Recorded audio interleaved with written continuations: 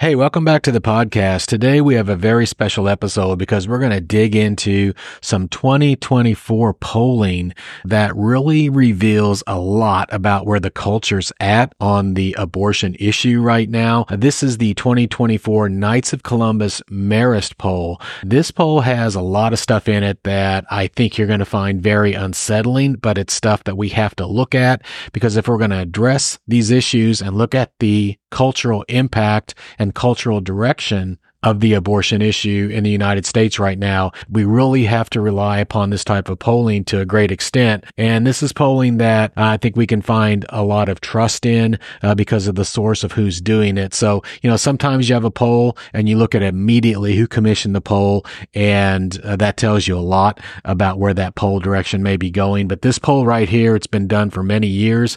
The 2024 Knights of Columbus Marist poll was released on January 17th of 2024.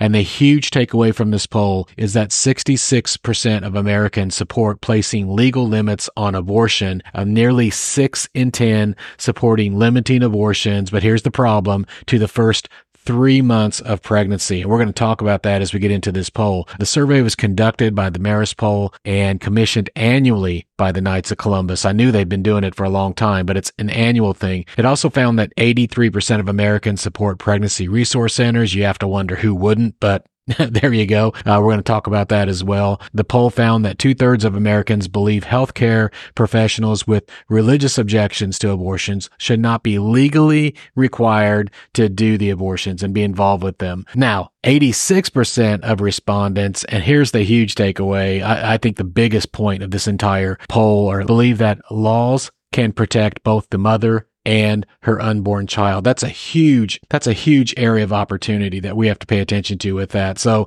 just a little bit about the methodology, and then we'll dive into some of the specific results on it. This was a survey of 1,371 adults. It was conducted from January 8th through January 9th of 2024 by the Marist poll, and it was in partnership with the Knights of Columbus. Now, the survey questions were available in English or Spanish. There were phone and online samples that were selected to ensure that each region was represented in proportion to its adult population. The samples were then combined and balanced to reflect the 2022 American Community Survey 5-year estimates for age, gender, income, race, and region. Don't understand all of that, but this is the way they're doing it, and this tells me that they're doing the poll scientifically and not just throwing darts and seeing what comes as a result. The results are statistically significant within plus or minus 3.6 percentage points. There were 1,254 registered voters amongst these 1,371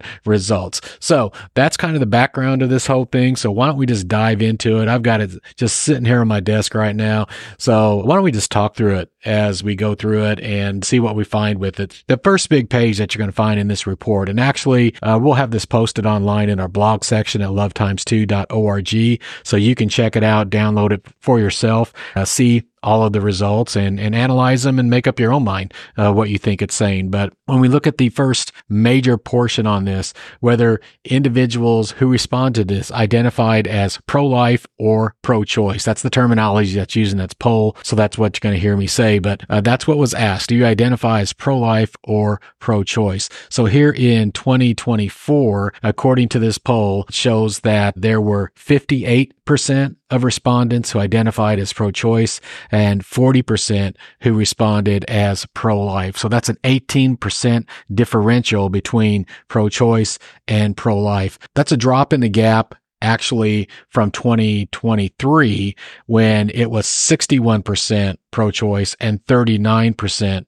pro-life, which was a 22% differential. So it's moved 4 points into pro-life direction. Now, that possibly could indicate that we're seeing a reset to a new normal following the 2022 Dobbs decision that overturned Roe versus Wade. There typically is a period of time after a major Supreme Court decision like we had with Dobbs, in which there's a reaction against the decision. Don't know why, but Americans typically have followed a pattern throughout history in which they tend to punish the disruptors of the status quo. That's the best way I could put it. And so then you have the media overreaction to it and so many other things going on. But in 2023, that differential between those who identified as pro-choice and pro-life was 22%. That's dropped to 18% in 2024. It's interesting that when you look at this, and I really do hope that you download this and take a look at it yourself, because they've charted since 2009 how people have responded to this question. Are you self-identified as pro-choice or do you identify as pro-life? The only time since 2009 where it was exactly the same, 47 versus 47, was in February of 2019. Now, I found that intriguing because in January of 2019, that gap was 55% identifying as pro-choice and 38% identifying as pro-life. But then 1 month later, they're both identifying as 47%. So naturally being curious about this, I just went online and typed in abortion February 2019, because when you see something like that happen, that big of a swing happening within a 1 month period of time, something big was going on. And actually, there were two big things that went on. One actually happened towards the end of January 2019. So remember, it was 55% identified pro-choice, 38% identified pro-life. But at the end of January of 2019, New York passed a law that basically said it doesn't matter what the Supreme Court does with Roe versus Wade. New York was going to keep abortion legal for the full 9 months of pregnancy. They had a huge celebration about it. It was one of these spike the football in your face moments from the New York legislature and governor to the rest of the country to say New York is going to be all about abortion. And so that obviously was a trigger that started to lessen the gap. And then in February of 2019, the U.S. Congress was having the debate on the Born Alive Infants Protection Act. That's legislation to protect babies who are actually born alive as a result of an abortion, to say those babies must receive medical care and compassionate, humane care. And that was going through the legislature in 2019. So you had those two big things. You had New York's law and you had the Born Alive Infants Protection Act colliding. It led to a huge drop in support for abortion in February of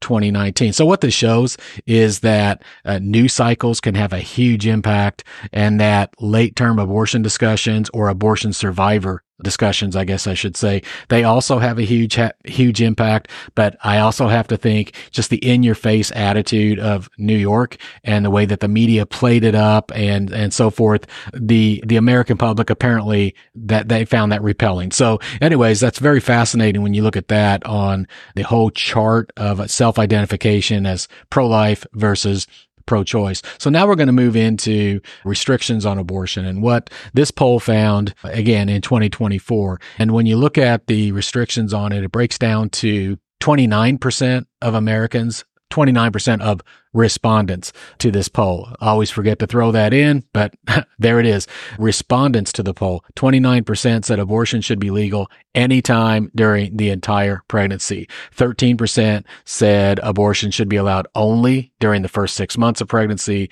And then you get to the big gap or the big group of 58%. And that's really the group that's quoted as the main point of this poll. But 58% of respondents said that either abortion should be allowed only during the first 3 months of pregnancy. That's 18%. Or they said abortion should only be allowed for the cases of rape, incest, or to save the life of the mother. That's 22%. Or those who said abortion should be allowed only to save the life of the mother. That's 9%. And then down to 9% who said abortion should never be permitted under any circumstance. So I know when you look at this, and even they're lumped together here as saying, hey, the majority of Americans support some type of restrictions. Let's be honest about it. The 18% that's included here that say abortion should be allowed anytime during the first 3 months of pregnancy. I don't have the exact stat for what that is nationwide, but my guess is that's well over 90% of abortions are going to happen during that time, especially with the rise of chemical abortifacients, well over 90%. There's not much to shout about in that, honestly, when you look at that poll. So we can try and spin it any way we want to and say, hey, this number of Americans support restrictions on abortion. You take that 18% that supports over 90% of abortions that are happening. And that isn't a very positive thing to hang our hat on. Now, when we look at restrictions on abortion and where that's trending, when we take all of that data that I just discussed, and this poll takes it all the way back to 2009, the breakdown is not very uplifting as well. In fact, when you look at the data that's on here on the restrictions, what you see as a trend, the restrictions between people who say at most abortion should be within the first 3 months, compared to those who say anytime at all or 6 months, that gap is 58% to 42%. That's only a 16 percentage point gap. And in comparison, take that back to 2009 when 86% of Americans said that at most a restriction should be in the first 3 months, or I guess I should say if abortion is allowed, at most it should be allowed within the first 3 months, versus 14% who said that abortion should be available anytime or at most 6 months of a restriction on it. So you look at 86% versus 14%, that was a 72% gap in differences on the respondents to this poll, and that's plummeted down to 58% versus 42%. That is a major, major gap, and it should be alarming because what we're seeing clearly on this is that, in fact, as you look at it, the lines from that big separation point in May 2009 are just coming down and completely just moving closer and closer together, except for spikes in different years. For example, February 2019, we've already talked about that. Suddenly, it spiked back up. 80% of Americans said abortion at most should only be legal within the first 3 months. And then you take that all the way down and to where we're at now at 58 to 42%, and they're both heading on a collision course. So the collision course is really heading for somewhere around a general tie, if you will, in polling between Americans who think abortion should be completely unrestricted or maybe some restrictions at 6 months versus those who would say abortion should be available, but no more than 3 months. And this is exactly why, frankly, this is why you're hearing so much in the news about a 15-week abortion ban and that being thrown about and so forth. There are those who are looking at it, and instead of operating on principle, they're operating on pragmatism, and they're looking at where is the sweet spot potentially with all of this. Well, there is no sweet spot. If we're going to arrive at some place where we start to talk about the pragmatic polling of where is abortion acceptable versus talking about everyone deserves a chance to be born because everyone is created in the image of God. This part of this poll right here tells me we're losing that discussion. Hate to say it, but we're losing that discussion when we see that gap narrowing. And again, with the rise of chemical abortifacients, that's going to become increasingly a larger and larger issue because that 15-week, 14-week, 13-week, whatever weeks are thrown out there, chemical abortifacients, the majority of abortions are going to be done within that time frame. Hey, that's it for this episode of the podcast. I hope that you are subscribing to this podcast so you never miss an episode. And I hope that when you're listening to this, if you like it, you give us a review, pass it along, recommend it to your friends, share it on your social networks. Never forget, change the culture and the politics will follow.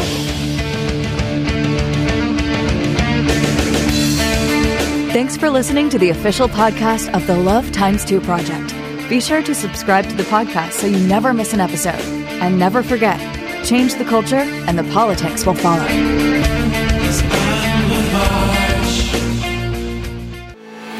Are you looking for the perfect speaker for your next event or conference? Look no further than the new Love x2 Speakers Bureau, your go-to source for great pro-life speakers.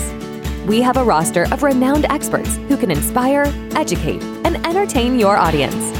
Our speakers are ready to unleash their expertise and make your event a resounding success.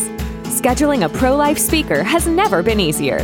Visit lovetimes2.org/speakers and schedule your speaker today.